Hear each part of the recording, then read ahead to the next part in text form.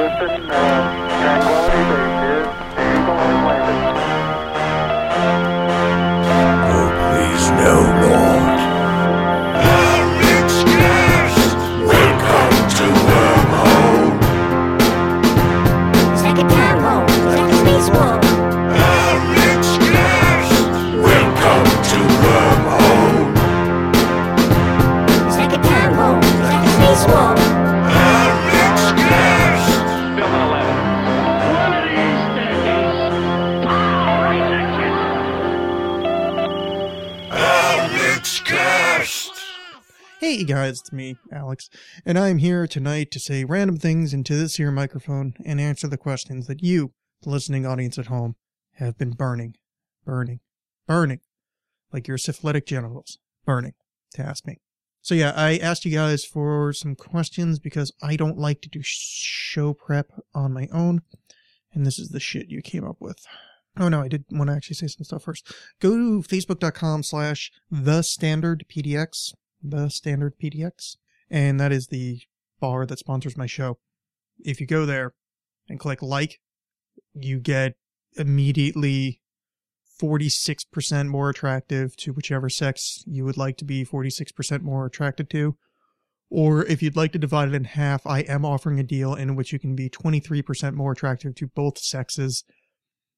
This does apply to hermaphrodites, but none of those people that have more than two sex chromosomes. So you got to be either XX or XY only. That's the rule. Sorry, it's all state of Oregon liquor control board thing. I didn't make the rules. I'm just here to enforce them. So go to facebook.com/thestandardpdx, and if you do that, you'll be 46% more attractive to the sex partner that you want to have sex with, or 23% to divide it down the middle, either XX or XY. I apologize. On Thursdays, we do have a whole extra chromosome deal, but I don't really have it worked out yet. I'll get to it on the next episode. I will totally talk about that. We'll be good. So, yeah, cool. Go to facebook.com/thestandardpdx. So in completely no order, because this is the one that I'm staring at, and they asked me closest to the broadcast.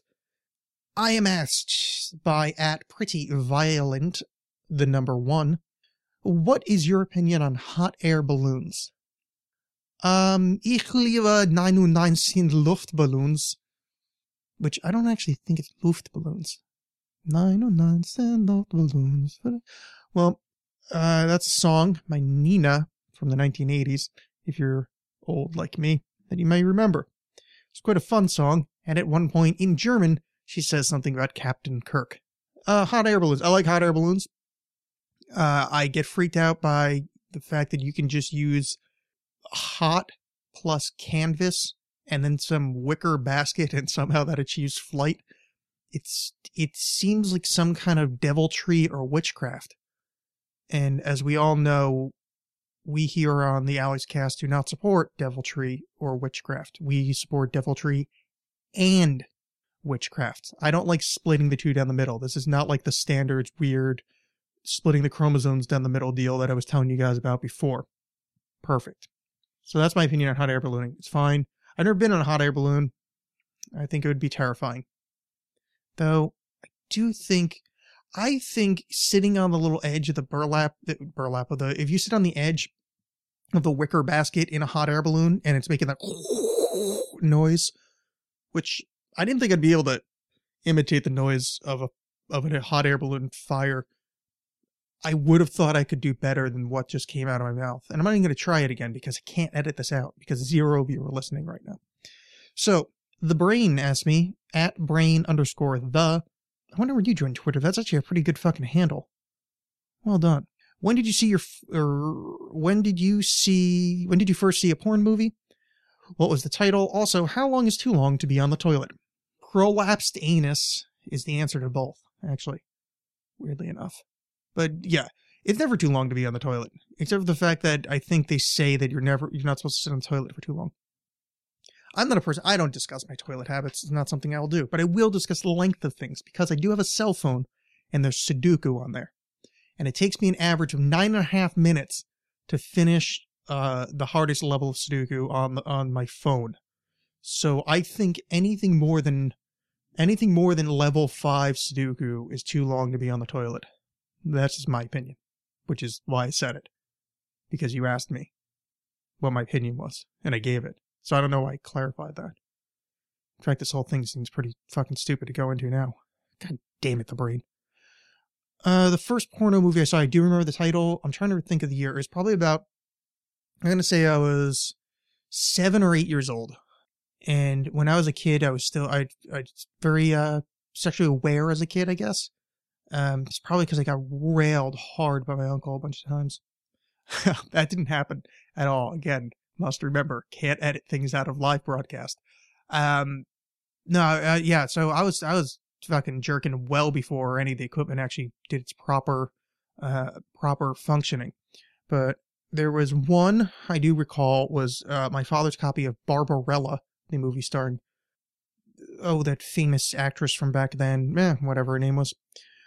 But the first full-out porno, which that was pretty porno for the 80s, I guess, or for being a young, 7-year-old, was in the beginning. It was whatever the actress's name, floating around in her spaceship, and she was completely nude except for the title letters were moving with her and placing themselves so as to cover up all the good bits. Pretty goddamn titillating for that time. What the fuck is that lady's name? Sorry, hold on, everybody. Barbarella. Jane something, right? Jane Fonda. I know who that is. That was Barbarella. Funny story. When I was 7, the real name of the porno that I watched for the first time in about 1987 was called Indiana Jones. And it was a spoof of the Indiana Jones films. This starred a lusty young woman, rather voluptuous, who went to retrieve some kind of artifact and encountered some natives on the way to retrieving aforementioned artifact. And not to give, all right, spoiler alert, guys, if you were planning on watching this week's Indiana Jones, I'm going to give away what happens. Well, she starts to feel a little amorous towards these local tribesmen. And, well, let's just say she tops with the noble savage. And boy, howdy, was it sexy. I have no memory of it being sexy. I can't imagine it's good. It's probably got giant, huge 1980s pubic hair mounds.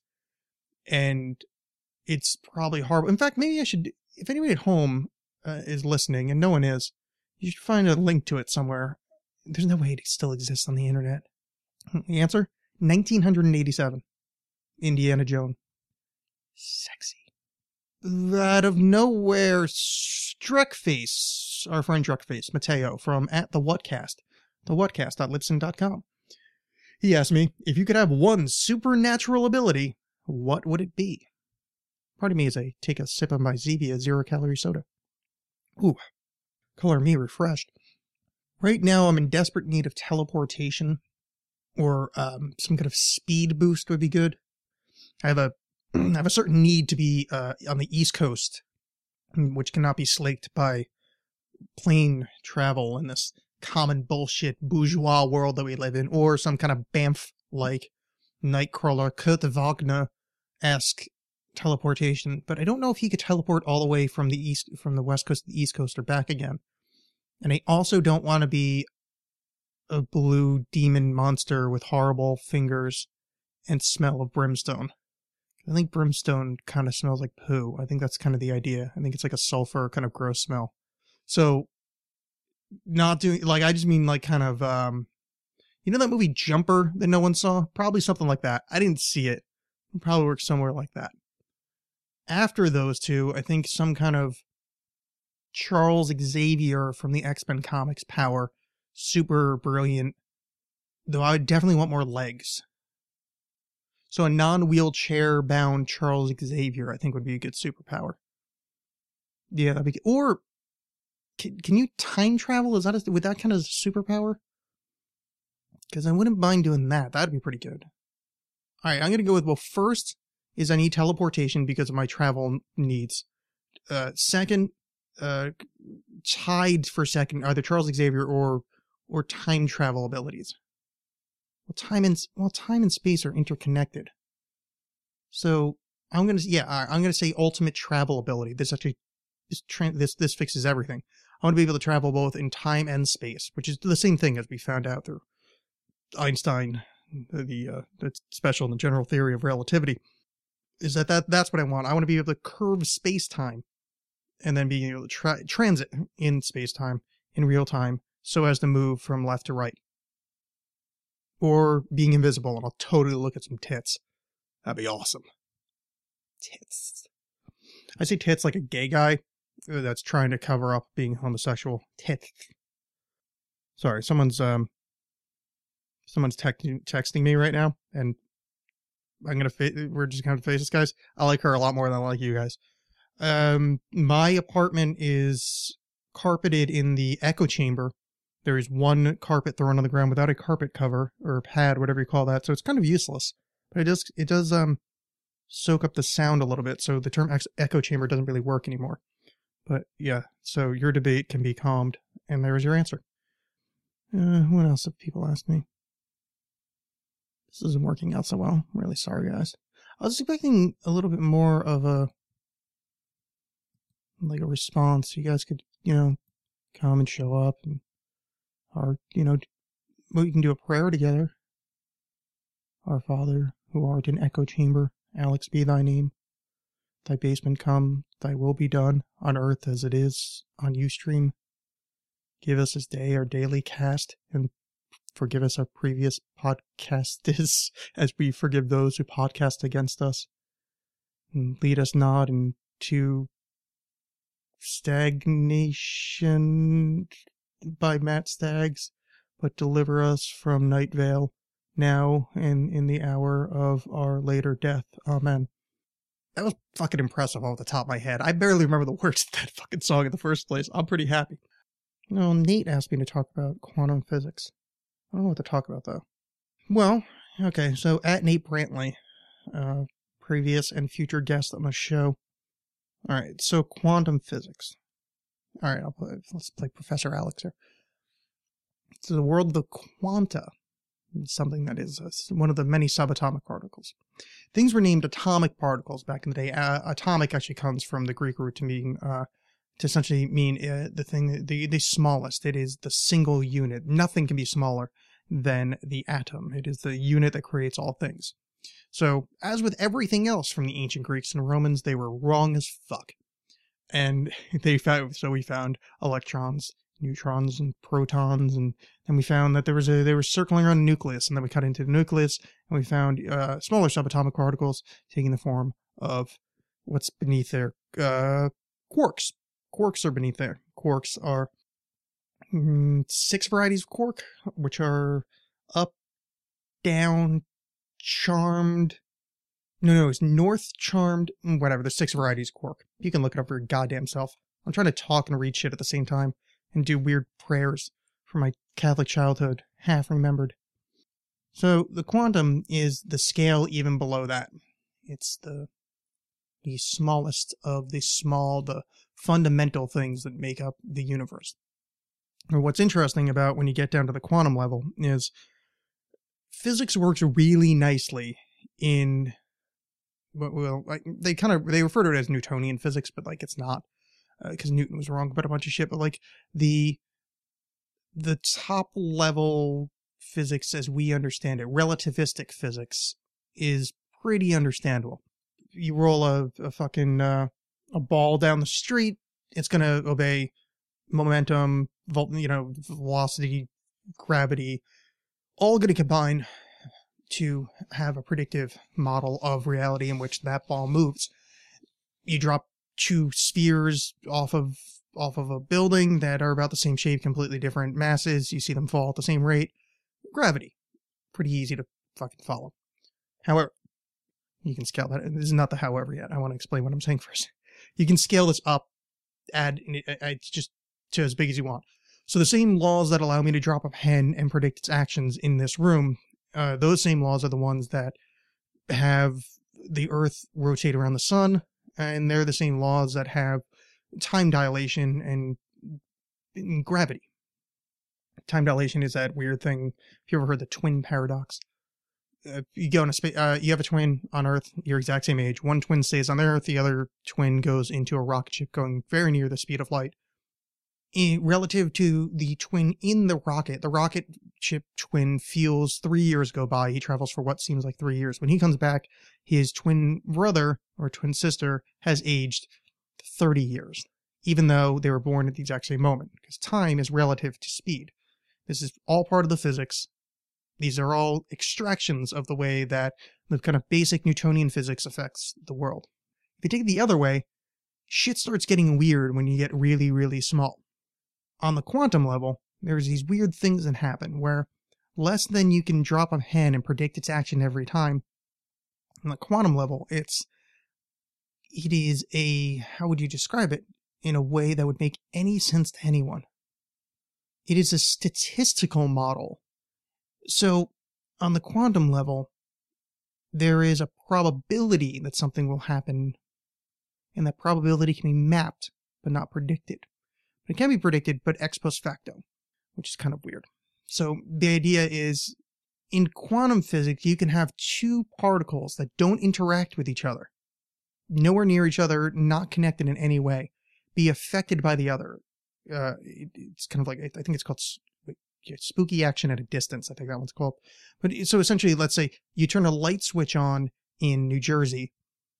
There can be a light switch going off in Alpha Centauri. Obviously, we're talking about things much, much smaller than light switches, much smaller than the electrons that are traveling down the wires that connect them, but no connection, which is completely and utterly against the laws of physics as we understand them. But the laws of physics, as I was describing before, gravitation, cause and effect, causal relationships fall the fuck apart when you get to a really small quantum level. What they think is happening is string theory, which I'm not going to go into because I'm not that smart and I'm already done a shit job describing this. But string theory essentially is you can get smaller than quarks, and the smallest level, the most primal level that we can get to right now, or think we can get to, is these tiny, tiny filaments that essentially are the building blocks, building probability structures of the universe. And those probability structures work like strings, much like if you play a guitar, you could pluck the E and you'll make the sound of E. These are, you essentially vibrate the string and it makes the sound of gravitation or the weak nuclear force or what a quark is. So what we're observing at the larger level of the universe is perturbations or vibrations in this fundamental tiny, tiny matter on the quantum level. I don't know if you're following this, but it's super fucking interesting. And you should probably find somebody that knows like a lot more than me and isn't an idiot to explain it to you, because it's super fucking fascinating. But the interesting thing is, we don't know where shit starts to break. So we can use the relativistic universe model, Newtonian physics, the physics you and I would think of as physics, to model like everything we can see, from the fucking expansion 2 seconds after the Big Bang to now, to dropping a pen, to flying in an airplane and then you turn your lights on and then you fall out of the airplane and you watch another train go by while you're throwing something with your left hand. All that can be modeled using the physics that we have. It's super complicated if you want to do that because things are relative to each other. Time starts shifting. It can be a mess, but it's an elegant mess, and it can be extrapolated. And you get smaller and smaller and smaller, break into an atom, break into quarks, and then somewhere between there and the world of the quanta, shit stops working. So you can't predict spooky action at a distance. What I was saying before about turning the light switch on in New Jersey, having a light go off in Alpha Centauri instantaneously, that cannot be explained by the physics that so elegantly explained you falling out of that airplane, why there's a rotation of the Earth around the sun, why the asteroid belts are there, why light is changed by the force of gravity, why time gets dilated by speed. This all works really well until you get to that small part. So right now, what physicists are trying to figure out is, one, how to meld these two theories together. Because it seems strange in science to have two theories that are completely at fucking odds with each other agree with each other. Like, you can't have two conflicting theories both be right. It doesn't, science doesn't work that way. So what they think is this. What they think the idea is that on some really early primal part of the universe, like the first 1/1,000,000th of a second after the Big Bang, that there's so much heat and energy right there that essentially the laws of physics as we understand them kind of melt. I know this. Brian Greene, great physicist, described it as this: is that if you think of classical physics as you and I would understand physics, ball rolling down the street, as an ice cube, and then the quantum physics as a glass of water. You can drop the ice cube in the water, and it's the same thing, but they're separate. And then if you get the heat right, they both turn into steam. So you heat them up, ice cube and water, at some one given temperature, they both turn into steam. They both change their state irreparably from the two disparate things that we see, ice cube and water, turn into steam at the same temperature.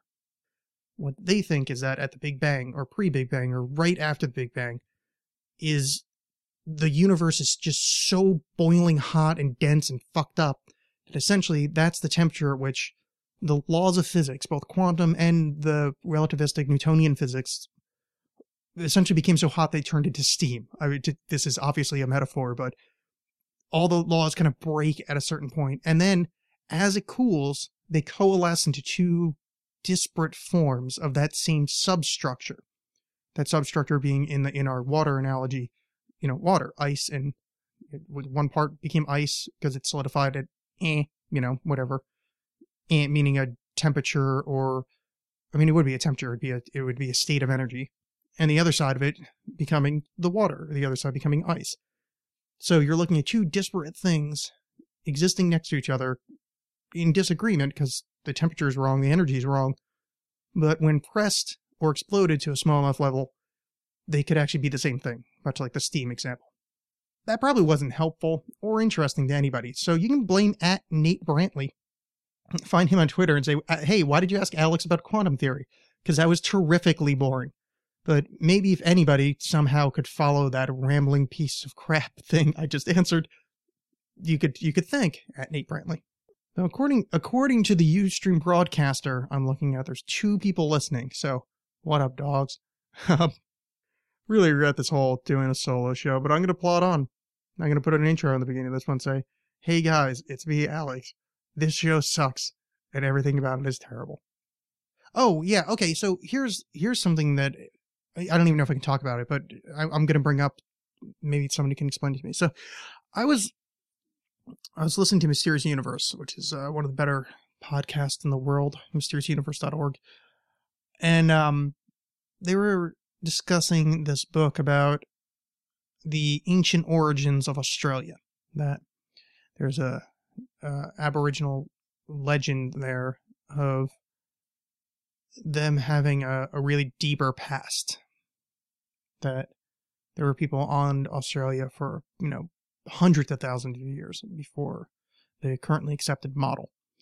And apparently they're finding, or whack job people are finding and claiming, so, take this with a giant handful of salt and then throw it in your eyes and go, why am I listening to facts about history from Alex? He doesn't know shit about quantum theory. Why did I throw salt in my eyes? This is like a 1987 wrestler's manager.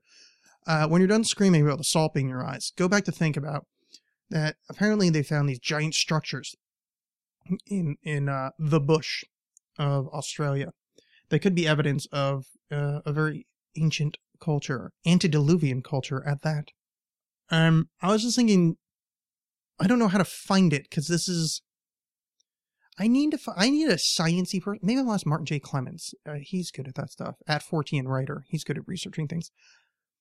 So as we know that listens to this show, or I don't know if you've listened recently, I haven't been talking about it that much, but I'm really interested in the concept that we may have had an entire epoch of human history that got lost. My personal leanings go something towards, I think, about 10 to 12,000 years ago, at the kind of Ice Age-ish mark, there was a civilization that was probably just about ancient Rome level sophisticated, if not a little bit more. World travelers in a fashion, maybe going so far as to make it to what we call South America or something along those lines. But that's the credence that's as far as the credence that I'm going as much as I'm a fucking nut job, and I think Egyptian deities are being channeled into me on a regular basis. I do actually really respect the work of scholars. I know that's kind of anathema to say in this community where we like the weird shit, but I know a lot of scholars. I know people that do actual scholarly research, and they're not hiding stuff from us. There isn't a conspiracy. There's just not enough evidence to rewrite the books yet. And if there was enough evidence, they would. For instance, Neanderthals. When I was a kid, we weren't related to them. Like, we never interbred. And they made it to, they made it to Europe, I think 20,000 years later than what they did now. What I'm saying is they've pushed back the clock on Neanderthal by 27,000. Jesus, fuck Rod, Alex. 20,000 years into Europe. And now there's genetic evidence that we've interbred with them. Now, there wasn't a giant, conspiracy to hide it. It wasn't, oh my God, it turns out that the Neanderthal were actually the Nephilim, and that the white race is superior because the white Europeans have more Neanderthal DNA than other No, it was just science. They go, oh shit, hey, look what we proved. Let's tell everybody about it. So there's no fucking giant conspiracy. Sorry, I just wanted to get that out there because that's one of the things that bother me. If you smell conspiracy on a lot of historical or history-based topics, most of it is a combination of things. One, academics are snooty and their systems are established. So you need to wait a while for things to change. But that's the way it should be, because we're not supposed to find one bit of evidence, go, Bosnian pyramid, oh my God, there was Atlantis. No. You calmly research things, and it takes fucking forever. But that's the way it should work. We're so indoctrinated that in the modern news cycle, where the biggest stories in the world last 3 days and everybody goes nuts over it. That's just not the speed that academia works. So let me get back to the point I was making. And I'm not making a point, I'm asking a question. So shut up, Alex. What can we prove about the possibility of the antediluvian culture? Antediluvian is, if you don't know that term, and I'm not trying to be snooty to explain big words to you, but that's one of those ones you might not know. Antediluvian literally means before the flood. Although a shitty term, it's the one that came down to us in the flood, that referring to, of course, the flood from the Bible. Now, not to say that actually has any evidence, but what I am trying to say is that's the term. So the antediluvian culture, we kind of put at about 10 to 12,000 years ago that there could be a giant culture there. We have really good DNA, studying ability. I don't know how to put that. Like our genetic knowledge is so much better than it used to be. And I've talked to my buddy Colin about this, about North America, who discovered, quote unquote, North America. Now, I had looked for it, and I think I had found a bit of evidence to say that there's actually genetic markers saying that there was two distinct entrances into North and South America. One going from the Beringeo land bridge in the north, essentially Alaska, Ida, Russia used to be an area where you could walk across, and the other being from the really, really super South America, down by like whatever the pointy bit at the bottom of South America is, Argentina, whatever's down there. And I think I'd seen some evidence or a paper that they'd written that there actually are genetic markers to say that that is a distinct group of people that entered from the south and from the north. Because I never found it doesn't make any sense to me. Sorry, just a quick aside. It doesn't make sense to me to walk across the Beringeo land bridge. Then you don't build anything for however long it takes you to walk all the way to the bottom part of South America. You ran out of places to walk and then go, oh yeah, I guess we should start building all that advanced culture we know how to build. Why would you skip the entire way just out of nowhere? Oh shit, now we're going to start moving northward in our building of megalithic structures, which is what you see. It just doesn't make sense to me. So anyway, what can we know from genetics, like in the example I just gave? If you could follow that example, you're very smart, because that was really ramblingly stupid. But what I mean is, can we see genetic markers of a split like we see with, if assuming I'm correct, that you can see that people arrived in the bottommost part of South America, you can see haploid group XXXXX, some genetic marker that's carried there that's distinct from the people that came from the north. So you can kind of, I don't know if you can estimate time, but you can see that these are two different migrations into the kind of supercontinent of North and South America. Is there a way to do that, to track some kind of, I don't know, some kind of really deep genetic marker, some kind of junk DNA, or some kind of thing to figure out where, assuming the out of Africa theory is correct, is there a way to figure out if there was a group of people that were separate enough for long enough to create an advanced culture like this, more than Rome culture that I'm positing? Can we see that genetically? Like, would we be able to see the Atlantis genes? And I don't mean they moaned into a crystal and learned how to heal themselves. I just mean, could we see an island culture in genetics? Like, could we sample the world and figure out, oh, that's weird. I'm trying to think of a place that's like really put on. Like Aboriginal Australians. You could go, oh, well, you don't see other genes entering into this gene pool for 30,000 years until white settlers show back up. So you can look at that and go, okay, well, so we know that that's a distinct group of people for X number of years. Is there a way to go back through everybody and figure out if there was a supercontinent, or there was a culture that we could see in the genes, even though we have no evidence of the actual culture other than these theoretical things of, the megalithic monument builders and the technology being passed down, etc. I mean, like on a pure science level, I wonder if that's something that could be tracked or has been attempted to be tracked. So I ask this to you, my delightful and loving audience. Somebody find @14writer and ask him about this, because I want to know, and I don't want to do research. What I want to do is what I always do, is know half-remembered shit from like 6 years ago, say it into a microphone, assume no one else is interested enough to copy check, to fact check me, think that I'm smart, and then I'll just keep going on my merry way. Every now and again, someone's going to go back, look into what I said, and go, oh man, he's an idiot. Like, do you realize how many, like, if I had physicists listening, my description of quantum physics from earlier may have been the dumbest thing a human being's ever said, ever. But in comparison to someone that doesn't know about quantum physics, that may have been something that in my rambling stupidity, I may have given off a little bit of evidence of wonder, and they could go on to go, oh, I want to know about this quantum physics stuff. And then maybe they'll have the idea that breaks through, and they'll be the one that figures out how string theory works and connect it to the standard model of physics. And then I can be responsible, me, 100% responsible, for fucking solving the problem of quantum physics versus the traditional relativistic physics. And god damn it, folks, I believe it's finally my time. I think it's finally time that the goddamn Nobel Committee recognizes my contributions to science. I don't know what hitting this table sounds like on the show. I can't imagine that sounded good. Sorry about that.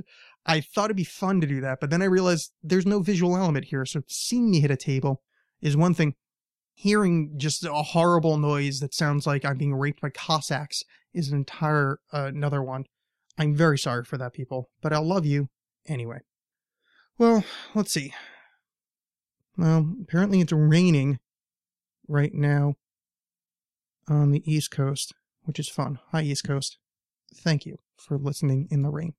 Oh, yeah, here's another thing. So, Sarah, my very good friend that I talked to, introduced me to something that may be breaking up my social group. And I'm going to have to explain this to y'all. And, let me take a moment to say thank you again, Sarah, for this, because you just gave me two things to talk about. So, I want you guys to go to, actually, I'm going to tweet the link again right now. This is an article from slate.com. No, I can tweet it now. I'll tweet it when the show's over. That is a vocabulary test. It is 18 questions long about words that are often confused, words that you might not know, things of that nature. It's actually said bubble vocabulary, the words you almost know, sometimes use, but are secretly unsure of. I have a degree in English writing. I read a tremendous amount. I used to read more before I started working on novels. It's a lot easier for me to read when I'm just in my poet phase, but nevertheless, I read quite a bit. I used to average like 70 books a year or so. I've written volumes of stuff. I have a pretty fucking big vocabulary. Maybe not functional vocabulary, but I recognize swaths of words, just huge tracts of land. Wait, no, that's tits from Monty Python. But I know a lot of words. This fucking test is goddamn difficult. And this is not to make Sarah feel better. This is to make Martin J. Clemens feel better. This is to make my friend Colin feel better. This is to make my friend Dave feel better. This is to make me feel better. Because I'm now in multiple conversations about how dumb we feel because of this fucking vocabulary quiz. I don't like feeling this stupid. And I rarely feel this stupid with words. Sometimes, if you run into philosophical terms that I'm unfamiliar with or have just forgotten, I'll forgive myself a bit. Sometimes takes me a second to remember the difference between solipsism and existentialism. Solipsism, I think, was actually a question in here. I think solipsism is the one where the only thing that could possibly exist, therefore be God, is yourself. Existentialism is all things are God. I know those are shitty ways to describe it because it wouldn't be a philosophy if it could be described in 4 seconds on a shitty podcast by some fat guy from Oregon. This test has thrown waves of discord through my social group. I got 15 out of 18.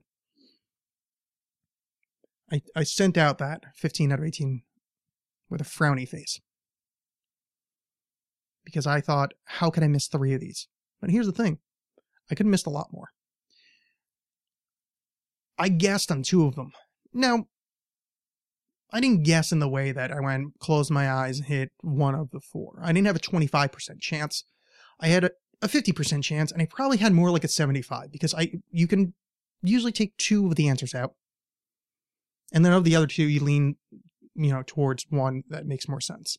But still, I didn't miss those guesses. And on the 2 or 3 I got wrong, I mean, I guess I did miss those guesses, but those weren't ones in which I could remove any of the options. I just went, I fucked up. And I cried openly. I want you all to take this. And I don't want you to cheat. I want you to take it straight. Report back to me what you got. So far, I'm leading with 15. And by leading with 15 out of 18, I'm going to go so far as to say 12 out of 18. Now, I did get 15. I'm not lying. I did not cheat. But I think that could have easily been 12 out of 18. Because there's the 2 that I guessed, and I'm putting guessed in quote marks, which you can't see because you can't look at me right now. And there's a couple more that were ish. So I'd be fine with saying 12 out of 18, although it was 15. I would like to know what you got, because that seems to be the lead. Sarah, who was disappointed with this, got 9 out of 18, which I'm not saying to shame her. She's beating 2 of my friends that I went to school with for English. Got lower than her. English holders of advanced degrees in the language. So fuck Slate. Fuck Slate and fuck everybody, because this thing has torn my group asunder. On top of that, if I may add, cheating. And this is why I wanted to bring it up. I am not a cheater. It's not my way. I mean, unless you count girlfriends and tests, I don't cheat on things. That was a little joke. I am not a cheater. I don't like doing it unless it's, against the government or something like that. But if it's an actual person, no, I think that is a betrayal and I don't like it. There is a thing going on in my life right now that I want to tell you about. I have 2 friends that are cheating at Scrabble. That they're playing against me. Now, I don't know if he listens, but Colin, I'm not talking about you. Colin is one of my friends who is beating me legitimately at Scrabble and it's bothering the hell out of me. Because it's a combination of he's as good or slightly better than me. And it's one of those things where it's whoever gets the better tiles for the most part, but he's got to get slightly less better tiles to beat me. You know what I'm saying? Like, if it goes 50-50, he's probably going to, if the tiles distribute evenly in a way that gives us both advantageous situations to win the game, he's probably a couple percent better than me. And that's tough for me to admit because I'm very good at Scrabble, but, you have to man up. But it's a combination of him being slightly better and me not getting tiles at all or at the right time, and it's so fucking frustrating. But I'm not talking about him. I have two other friends, I'm not going to call by name, that are straight up cheating. One, I tricked into having her admit she was cheating, and she didn't fucking know it. Let me tell you a story. Somebody who was playing in Scrabble used a word. Now, I'm not going to tell you what word this is because I don't want this getting back to them, because honestly, even with them cheating, I probably should beat them, and I usually do. But use a word on a Scrabble board that I looked at, and I went, that is not a guessable word. That's not a word where you just shuffle your tiles around and go, that looks like a word, I'll put it down. Which, yeah, I'm fine with that. It's online Scrabble. You can't play a word that's not a word. In real life Scrabble, you can try to bluff words. You can spell things wrong. There's, that's fine. Then you get called out on it. You lose your points if it turns out that's not a word. Online Scrabble, you can't do that. You just can't play a word that's not a word. It's a weird rule. I don't know why they just don't have a push the button for I think that's not a word button. Well, this person played a word, and it struck me as that's not a word the person knows. I know I'm playing the pronoun game. Let's just go with he. That's not a word he knows. And it's not a word that scrambling up the letters would ever show up. I think I could probably be looking at that a couple letters off and not have come up with it. It's a super obscure word, not so obscure that people don't know it, but it's spelled in a weird way that you don't come up with Scrabble. And I went, all right, I'm going to give him a chance, and maybe he knows that word from a very specific place where people would know this word from. Again, I'm being evasive so as to not let it go. So the next time I saw this gentleman, I dropped that word into conversation. You know what happened when I dropped that word into conversation? Well, I'll give you a pause. Give me a second. Motherfucker asked me what I meant, because he doesn't know that word. He didn't even remember that he played the word. Because here's the thing. If you got a bingo on a triple word score in a game of Scrabble on a really hard word, you're gonna remember it. Because that's not a common word. So if you just magically guessed your way into it, you're gonna remember it. However, if you ran one of those bullshit Scrabble find the bingo programs, you're just gonna type your letters in, get the answer, throw it out, move on to your next game, and fuck you. Because that is bullshit. I don't like losing at Scrabble because of cheaters. However, I'm not going to call them out on it because I don't have a lot of friends. And it really doesn't bother me. I just wanted something to talk about on the show. But it is a cheating move. So what I'm actually saying is, in the future, if you're going to cheat, just remember the words that you use the Scrabble solver to cheat with, because I don't really care that much, especially if you're not as good as me, because I think that's fair.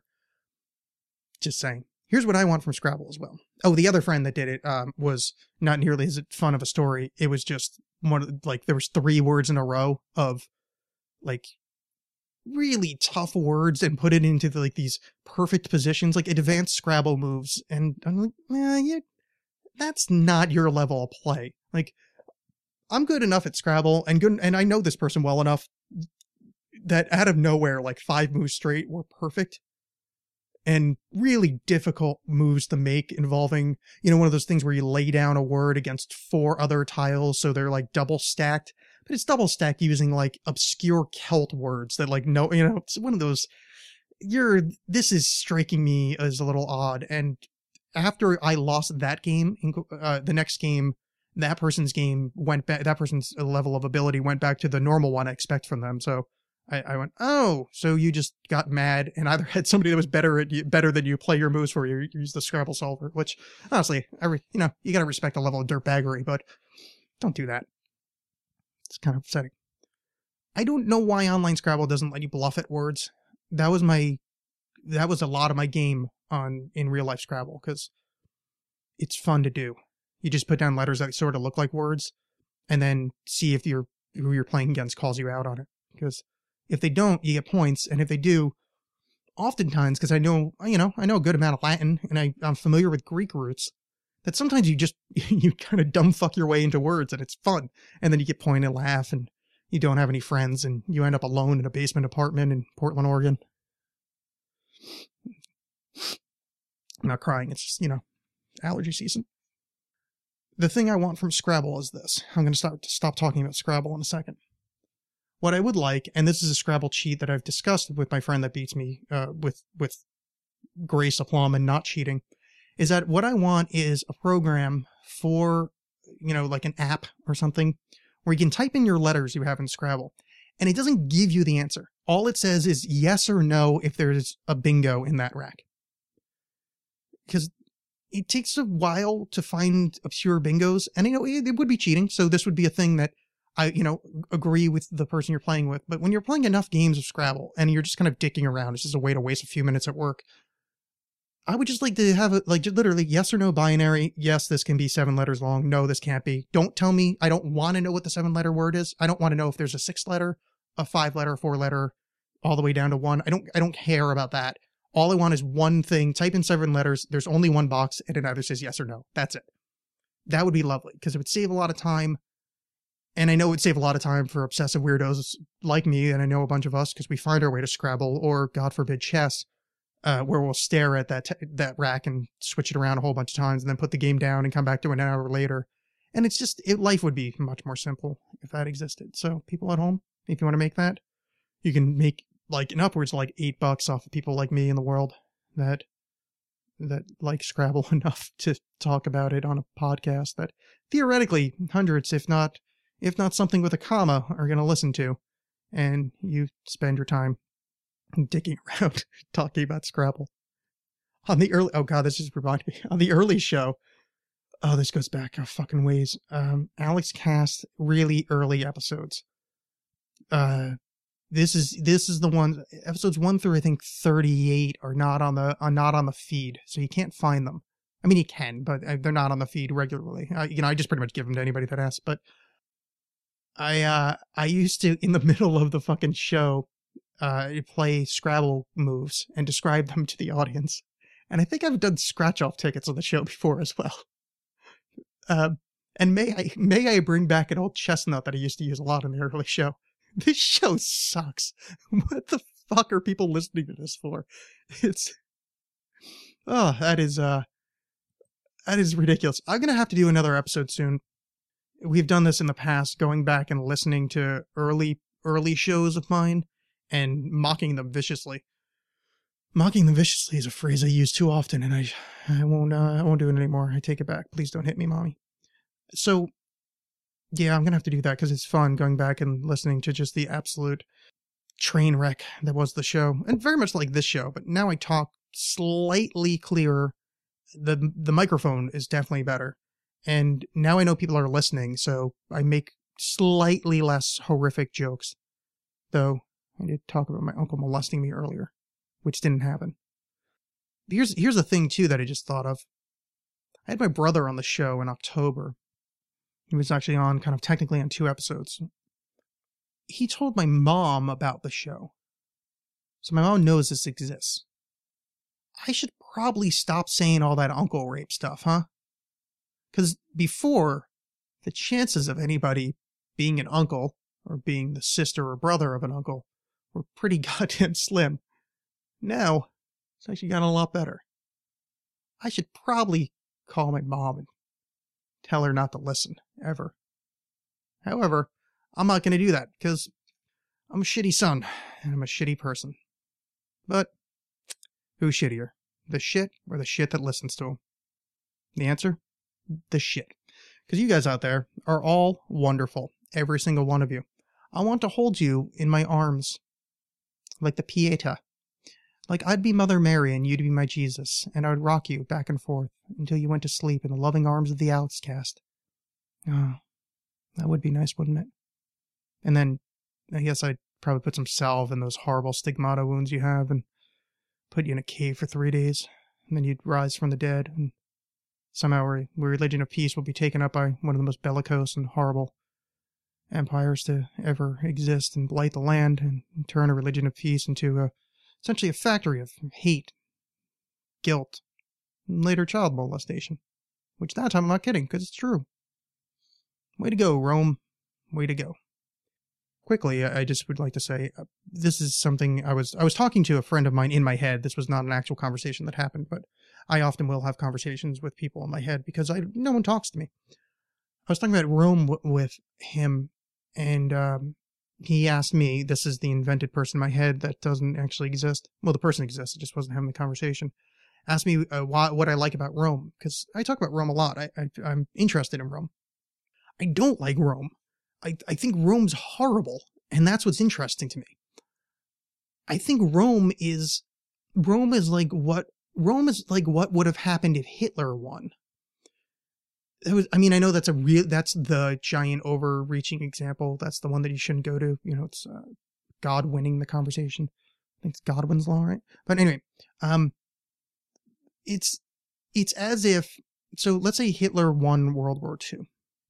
We fast forward, and for some reason, a lot of the ways that we store media wasn't as good. So obviously some of the newsreels and shit, and just assume there's papyrus and, not a lot of written records are around. Fast forward 100, 200 years, now the story of Hitler is this grand champion, this man that swooped down and destroyed horrible races and founded this beautiful empire based on order. And it's Rome. The story of Rome, the actual story of Rome that they tell each other is Romulus and Remus. Romulus kills his brother because of, there's a bunch of stories, but essentially he kills his brother to found the city. A bunch of essentially criminals show up because they're the only ones he could find to live there. They don't have any chicks, so they pop over to the place next door, steal and rape their women, bring them back to Rome. By the time the places next door muster up enough of strength to try to beat down Rome, the women have been kind of Stockholm syndromed into thinking this is where they live, and actually pleaded on behalf, saying, these are our husbands, these are our children, you can't kill them. So they combine forces, and this is where the start of Rome is. What? This is evil! But for some reason, that's the story they tell, and becomes this kind of parable of individualism and strength. They're horrible! Now, the Republic era Rome isn't bad. They're bad, but for the time, they're not the worst. They're pretty tolerable. But it really is this foundation of kind of hate and weirdness. Then moving forward, once it turns into the Roman Empire with when Caesar, declares himself Imperator, they essentially become a vehicle for evil. And we speak of them like they're this civilizing force, because they kind of are, but they're a civilizing force in the way that, like the Nazi thing, it's, the Romans made straight roads. This would be, Nazis made Nazi balustrades. Like, this is, like, they made great cars and made the Autobahn. Like, Rome was like if Hitler won, except, it's harder to find early sources, and it's harder to kind of see how essentially evil they were. But that's why I'm interested in Rome. But I'm interested in Rome the way you'd be interested in the Klingons. They're a bellicose and horrible race, and they turned into a church. Philip K. Dick talks about it. The empire never went away. For me, it's they subtly morphed into church. The Holy Roman Empire becomes the Holy Roman Church. The Roman Church. It's disturbing. So, to my friend that I wasn't talking to, but I was talking to, I'm not interested in Rome because Rome is a cool, beautiful place, and it's something that, like, oh wow, what a civilizing force. No, I'm interested in Rome because it's almost like the example of, well, sometimes, that evil thing can actually breed something that's not good, but it brought civilization to a lot of places. A lot of the virtues and the things America was founded on, which we're supposed to be all proud of, is based on Rome. It's Roman virtues. Interesting. Maybe it's not interesting. I don't know. I'm currently being distracted by I don't know why. Somebody just sent me a picture of Oh, you know what that must, is that a tattoo necklace? Is that what you sent that to me? I'm sorry, I'm talking to one person right now. And I realized that she and I were talking about tattoo necklaces and I didn't know what those were. And that must be it. So, at altered_1 is being very nice and said, traveling while rocking the Alex Cast podcast. Highly recommend this method. Why, thank you, in quotes, sir. I had nothing to follow it up on. Maybe I do. Who knows? You know what it is? It's a secret. Don't tell anybody. He is asking me about episodes 153 through 155, and I would like to know what those are. So come, join me, followers of the AlexCast, on a journey down into my archives. If you go to alexcast.com, in fact, let's do this together, me and you. I'm looking at alexcast.com, and at the top of the page, you'll see a beautiful watercolor I drew. And by that, I mean, it's a thing I drew once. And by drew, I mean painted. And by painted, I mean watercolored. And by watercolored, I mean only made one of those and then copied it in Photoshop. And it looks kind of shitty on a screen this big. Ignore that part. The tabs, as we see, home and about. Those are stupid. Books. If you click on that, you can find the books I wrote. Those are 2 of them. I wrote a book of poetry and short stories called The Void Sutras. Recently, 2 people gave it good reviews on Amazon, and I thank both of them. The other book is Periphery. Periphery is quite good. According to a guy named Derek, who's writing me on Goodreads, it is something that is causing coincidences in his life and has overlapped with his view of the world quite severely. You may remember that back when I had Last Bone Stands on, Mike from the Whatcast, we discussed how Periphery has been something that causes coincidences in his life and has overlapped with his. Reading this book causes coincidences. I don't know how it works, but it's true. Read the book. Find out. I've had, at this point, 5 different people found small plastic dinosaurs on the ground where one should not be. Now, if you haven't read the book, you have no fucking idea what I'm talking about. If you read the book, you probably still don't know what I'm talking about, but it's a small aside in the book, but it's becoming kind of a thing that the readers of Periphery find small plastic dinosaurs. It's a thing. Episodes 153 through 155. 153 was... Well, that's not with Nate. That didn't really... That had nothing. 154. Oh, probably the moving of large stones, which I talked about with the Whatcast last week, and futurism, God, conspiracy theory. Okay, just weirdo shit. The same weirdo shit I would talk about on the show. So I'm looking at that. You can also find the writing tab, which is where I've imported my old blog from when I first moved to Oregon. I had a thing called One Angry Anthropoid, which I have enough listeners now in Portland. I really want someone, as I just said, that they go, oh my God, fuck, that's you? Because I don't have a lot of people that followed me all the way through, and I always like when weird shit like that happens. So my old blog most of it's imported there. I deleted a bunch of stuff that was time sensitive and didn't make a lot of sense. There's probably still a bunch of dead links and shit, but there's some decent writing. And then I've also uploaded some poems and shit like that. You can also get, under the writing tab, a PDF of the first, probably the first, first fifth of Periphery that you can read for absolutely free. So that's pretty cool. There's an art tab where you can see art that people have made for the show, for the book, or that I've made for the show or the book, or just my own thing. And there's a videos tab, which is just, I'm going to have to take that down because I was expecting to make more, but there's a couple of videos of me reading tarot there. So that'd be fun for you guys to go to. The other stuff you can click on the Amazon link, and if you click that and buy anything on Amazon, I get a small percentage, and you don't have to pay extra, which is really good because I'm poor. There's a PayPal donate link, which that's even better because you could just give me money because I really need money because I don't have any. In fact, I overdrew my account this time because I don't get paid till Friday by 49 cents. So I took that 49 cents out of the 70 cents I had in my savings account. So that's where the PayPal donate link is. iTunes link, Stitcher link, all that other shit. Just click on everything, love it, worship it, dig it. That's alexcast.com. Enjoy. I think at this point, between you and me, we're done. Yeah, I think we are. I want to thank you guys for listening, especially the 2 people who are listening live.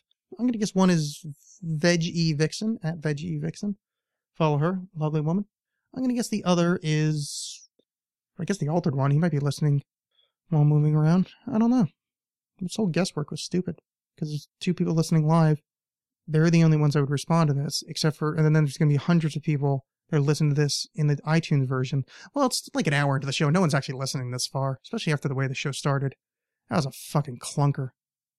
Jesus Christ. I still blame Nate Brantley making me ask about fucking say stupid shit about quantum physics.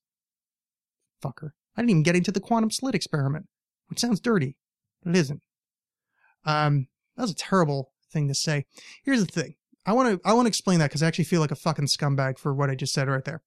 I listened to the Opie and Anthony show, and Anthony of the Opie and Anthony show, he's the second name. He's the one that isn't Opie or the combining word and was using the term slit in a joking fashion to describe ladies, and he did it to be over the top, disgusting, and awful. So because I just listened to that show yesterday, and that was in my head, and I said that horrible thing, and it's not. I know I don't have to apologize to you guys, but I really want to there because that was just bleed through of a different thing, and that's not something I really would ever want to say out loud. It's like I would never want to use the C word to an actual lady because that's like a jerk thing to do, or like calling somebody a bitch, like lady folk a bitch, or anybody that. It's not. There's certain words I don't really like using.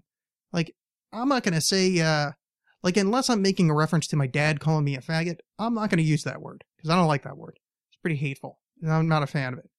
I'm not going to use the N word unless I happen to be by myself and expressing some opinion about people. No, it's JK, dog. That's not a word I use either. But I'm not trying to be like White Knight thinking I'm a good person. I'm not. I'm a pile of shit. But I'm a pile of shit that doesn't like using certain language. And that little quantum thing was terrible. Sorry I said it out loud. But I did, and I'm just going to have to live with it. Apologize fully. Shout out to Dr. Quantum. You can find a video of that. Dr. Quantum explains the quantum slit experiment. It's a really good introduction to some of the weirdness of quantum theory. I will, you know what, I'm going to find that and I will post a link to it on alexgas.com for the description for this episode. Yeah, that is that. This is one of those things where now I feel bad for the way the show started because I really feel like I did a shitty job. That hot air balloon question, I probably could have found something funny about that, and I don't know why I opened with it, because I need to be on a roll. So I started off slow, and you know, I feel bad about that. And then I feel bad about saying that horrible thing at the end, and this just ruined the whole show for me. I'm gonna go cry now. And it's pretty much all Anthony fucking Cumia's fault from O&A. Thanks, Ant. Fucking jerk. Kidding. He's actually seems like a nice guy underneath all the racism and the sexism and the being a jerk, but he's very funny. So pretty much if you're funny, I'm going to be pretty apt to forgive. If you're funny and non-violent, I'm going to pretty much forgive you because I don't forgive violent people. I'm not a hateful person. I use the term hate a lot, just colloquially, just because it's easier to describe, because a lot of other people hate stuff. I'm not a big hater of things, but I really hate violence, like real violence, not like UFC where it's violence for the sake of athleticism, but like anybody that's violent towards somebody else in like real life, you know, at bars or, you know, at sporting events that are in the middle of the sport, just any kind of, or, you know, robbing and other horrible things. That's really gross. And that's not really a forgivable thing because it's a matter of you chose to do that. Like you're sovereign individual that took away the sovereignty of somebody else. That's something I actually hate. That's pretty bothersome, which is weird because I actually want to do violence on them for it, which is odd, which I won't because I'm a person of moral standing and willpower, and I would not do that, but I would like to dislocate a shoulder or something. Just something that would be pestering for the rest of their life, but not like, you know, they could still work a job, you know, like I don't want to ruin someone's life. I just want to break their shoulder a little bit because it's like, just don't be violent to people. That's just mean. You don't have to be nice. You can say horrible things. Saying horrible things is fine. Just don't raise your voice too much and don't hurt anybody physically. And we can all get along in a wonderful way that we can all just hug and kiss and pretend that you're part of the Pieta or whatever the fucking nonsense I said before. So what do you guys take away from the episode is this. Go back and find the part where I said the Our Father, but was shit about the podcast. That was fun. Yeah, that might be it. Yeah. I'm actually kind of getting a little dizzy. I had a pickle for dinner. So I kind of need something to eat now. So I'm going to stop talking to you. But I want you to know that deep in my heart, I love you. Each and every one of you. Not you, though. You know the one I'm talking about. Not you. No, if you just got like a little panicky thinking I was talking about you, it's not you. It's the one that took that with a cool aplomb, thinking there's no possible way he's talking about me. But then maybe not you either. Who knows? I'm looking dead at you, Jeff. Dead at fucking you. And by that I mean I'm actually looking at a dead guy named Jeff on the futon. He's dead for me fucking him. That was a literal statement. It's pretty horrible of me to have done it, but I was lying about not being violent. I have